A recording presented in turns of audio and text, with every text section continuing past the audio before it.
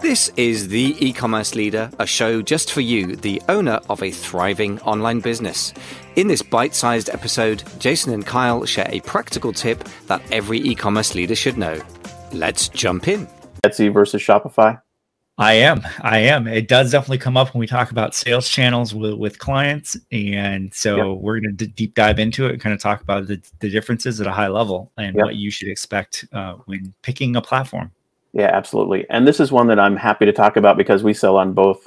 Shopify as our primary sales channel for our core brand, Pixie Fair, and then on Etsy as our secondary channel. So I have personal experience on both of these with my own brand. Happy to talk through them. I was just looking at our stats.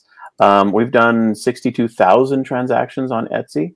So that's kind of fun, just looking through some of the basic detail there. It is a meaningful sales channel for us. But again, it's secondary. It's about 8%, I think, of our total sales. And we've really been on it, I think, since 2012. And so Etsy is definitely one that you should look into if you can sell on Etsy, and there are just a limitation on categories. We could talk through a little bit of that. I guess you could say, what are the options to sell on Etsy? I guess it would be jewelry and accessories, clothing, shoes. I'm looking at the top of their site right now. Home and living items, wedding and party items, toys and entertainment, art and collectibles, craft supplies. Those types of things are available to sell on Etsy. So if you can, certainly think about it. I think that would be a wise thing to do. But let's talk through some of the detail in terms of the differences between Shopify versus Etsy. What are your thoughts on it? Why would somebody choose one versus the other and or doing both? What are your thoughts on the basic idea? Yeah, I mean, if you're just getting started, I think it really comes down to your area of expertise fundamentally. Like usually when people go to a marketplace, it's because they have a expertise in sourcing or they're a creator and they're creating and making it as a maker. And so Etsy's a great platform for that because Etsy's providing you the traffic in essence, and you don't have to become a great marketer. You're focused on product development. And that's true of any marketplace, but I think it's especially true of Etsy because of the creator culture and sort of the categories that they really thrive in. Lends itself to that. And of course, that makes it similar to other marketplaces. Pixie Fair, in fact, is a marketplace, the primary e-commerce business that we run. But Amazon's obviously the marketplace to the world. And third-party sellers on Amazon are in the millions, I think, hundreds of thousands or millions of third-party sellers. So Etsy has obviously a huge seller community in that regard. But you're right. They don't have to worry about providing traffic. If you're on Etsy and you're just starting out, that's something that you can sort of take off the table. Although I will say, you never really get off the hook in terms of being responsible for traffic and figuring out how to get people to visit your listings and to actually look at what you've got. There's always, to some degree, a part of that you're responsible for. But Etsy does enhance that for you. They do have their own advertising platform. Sorry, I said Amazon platform. They have their own advertising platform. And so you can actually have your listings on Etsy and then spend money to promote them. And in fact, Etsy automated that process and sort of took it out of the hands of their sellers this last year. I think it was this last year. I can't remember the exact date, but basically they instituted a policy where they will advertise your product for you and then take a fee for the advertising work that they did and pass along the sales to you. And when that kicked in, we were like, wow, do we really like that? We're not sure, but it worked out really, really well for us. So we're actually happy that they're advertising. We do our own advertising, but they started to do even more. And we're happy that they did. So there is a level of control that you have over your marketing work, even if you're on Etsy. Yeah, for sure. It is probably the simplest advertising approach from a marketplace perspective. Like if you get on Amazon or any other marketplace, really, you really have to be aware of how the nuances work for those marketplaces for advertising. With Etsy, you can just kind of set your budget, let it do if that's what you want to do, and see if you can get more visibility through their platform that way. Yeah, absolutely. Well, let's talk through a few of the other differences. Obviously, setting up your own Shopify site means that you have a brand that you've gotten a domain for. You've probably gotten a DBA, or maybe you've gone through your state a business license process to have a formal business that you can call your own with a brand. You got the URL for and all of that kind of thing. So those are sort of prerequisites for being on Shopify. And then, of course, once you're on Shopify, you're completely responsible for all the traffic. And people know this, but it's we want to point it out anyway. You've got to figure out email marketing and social media and paid traffic strategies to really make a go of it on Shopify. So that's just something you don't have to worry as much about, on Etsy. But what else are differences between the two, or other parts of selling on Etsy that you want to point out? Well, and just on to that point as well. And just once you set up your site, you have to manage that website as well on Shopify. Yeah. So changes to it, the homepage, are you going to create content on it? All that is just another layer of marketing and work that you're doing, as opposed to just creating a listing on Etsy. Yep, sure. Let's talk about the costs involved in running a business through Etsy versus running a business through Shopify. And of course, some people will do both, but what do the fees break down? What's that look like in terms of the two?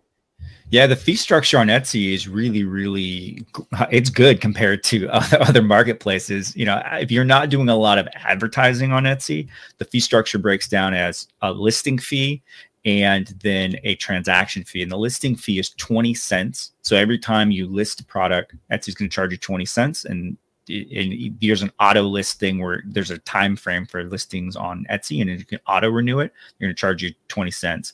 And then 5% of the price you display for listing, including shipping and any gift wrapping stuff, is the transaction fee on Etsy. Okay, great. And then for Shopify, of course, you've got different levels of your plan. You can be on a Shopify basic plan for $29 a month, and then you can upgrade to sort of a higher tier that is a $79 a month plan. And then, of course, you've got transaction fees through Shopify as well. The transaction fees that would flow through every transaction for Shopify would be like 29%, 2.9% plus 30 cents. Sorry, that's very confusing. 2.9% plus 30 cents is the standard. And that's the same as if you just did a sale through PayPal versus through Shopify's shopping cart functionality. And so that's something to just figure out calculation-wise. But that mixed together with the plan fee on a monthly basis is sort of your cost structure for Shopify. Yeah. And then any apps that you install that are a monthly recurring bill would be on top of that as well. Yeah. So I have a quick question for you. Sure. If you're starting from scratch and you had a product that fit Etsy's demographic well, what would you start out with? Would you start building a Shopify store first, or would you start on Etsy? What would be your recommendation? It's a great question. When we first started doing our primary products in September 2009, we had been on eBay before that. And when we started doing digitally downloaded goods, we couldn't find any platform marketplace to sell them on. And so Etsy didn't exist back then, or if they did, they didn't do digitally downloadable goods.